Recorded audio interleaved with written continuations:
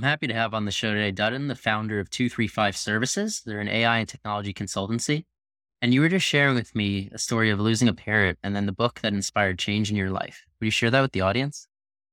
Yeah, thanks for having me, Chad. I read a book called The History of Wealth, which is a book that chronicles the first top 10 billionaires in the world, and how tragedy and having adversity has been able to shape their success stories. And having just lost my mom as a young teenager, that was a pivotal moment because I was able to use the inspiration from the book to help me decide that I will be as successful as them eventually, maybe not yet.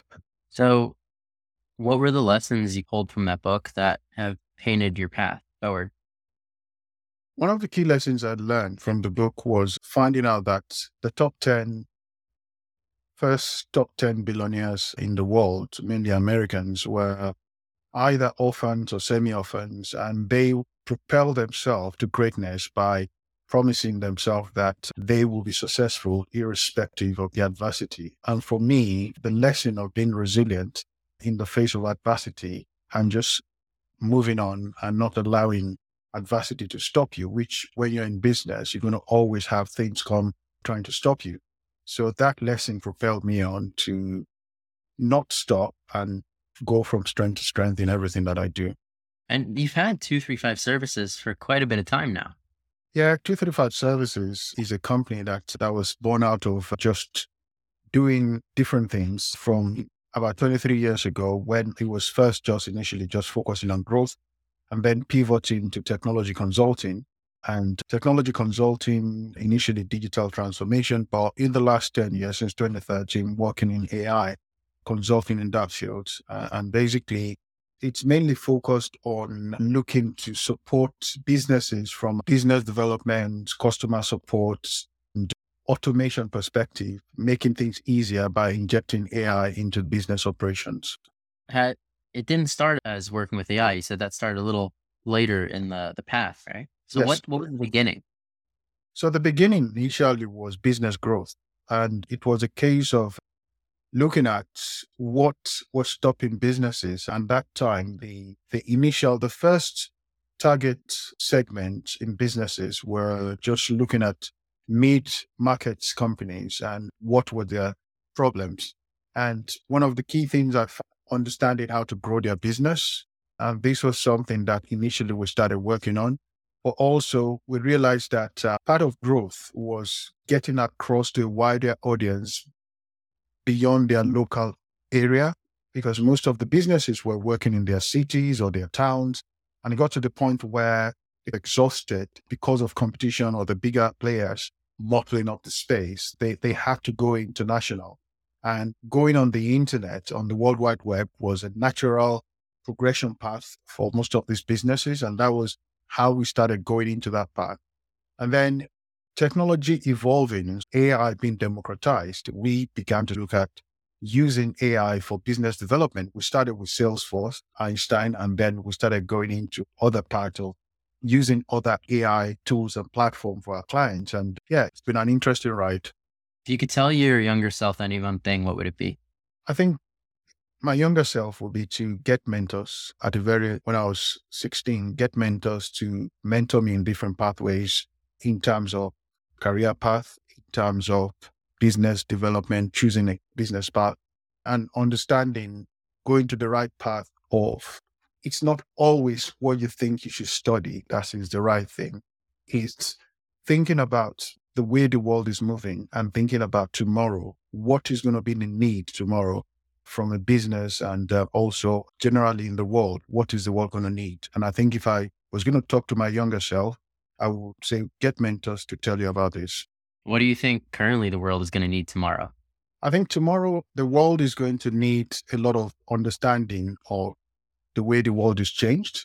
There's a lot of negative press about AI, and there's a lot of there's some part of the world where they are totally ignoring AI.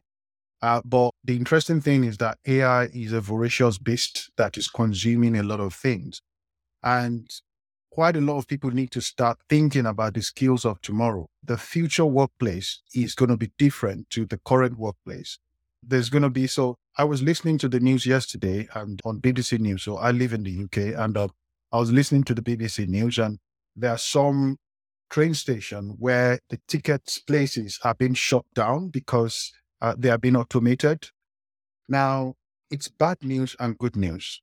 It's bad news because in the short term, some people may lose their job, but it's good news because by automating the process, there are people who need to maintain those machines. There are people who need to, in the supply chain, supply some things. There are some people who need to do things. So if you think about when there used to be horses and you had who plowed the field, and then some guys came and were making tractors. The sellers of horses were very mad because thinking they're going to lose their earnings. But then there's horse racing, there's show jumping, there are some other use cases now for horses. So that is the scenario with AI. I think most people need to start thinking about the world that will come after AI becomes even more rampant than it is today. So you're saying that people won't necessarily be replaced. They'll just move into another position, maybe a more creative position. If they get really creative and moving with the time, they will be able to move into the new position because every innovation, every wave of technology closes one chapter in jobs and open new chapters in jobs. So AI today is going to close, AI today, tomorrow, and the day after tomorrow is going to close a lot of chapters in the type of work that you and I know as we know it today. But AI is also opening up a lot of opportunities for those who are positioning themselves and learning about those opportunities. So what would your recommendation be to those who could lose the positions? So I think for those who could lose positions, the first thing is to begin to look at a lot of the free trainings being offered by organizations. So you have a lot of the big technology organizations, the global technology organizations who are already offering free training.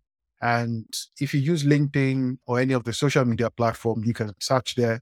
You can go on the search engines and just put in free training for AI job displacement. You have a lot of long lists coming up that will tell you that there's this free training.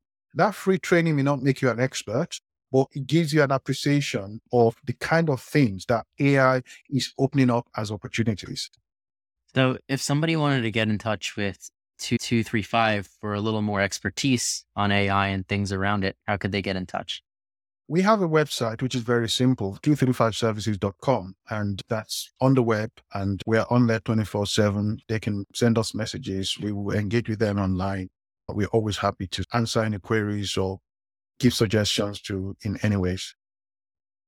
Thank you, Dutton, for coming on the show. And thank you, everybody, for listening to another episode of Failing to Success. Make sure to leave the podcast a 5-star review. I'm your host, Chad Kalecki, and we'll see you next time.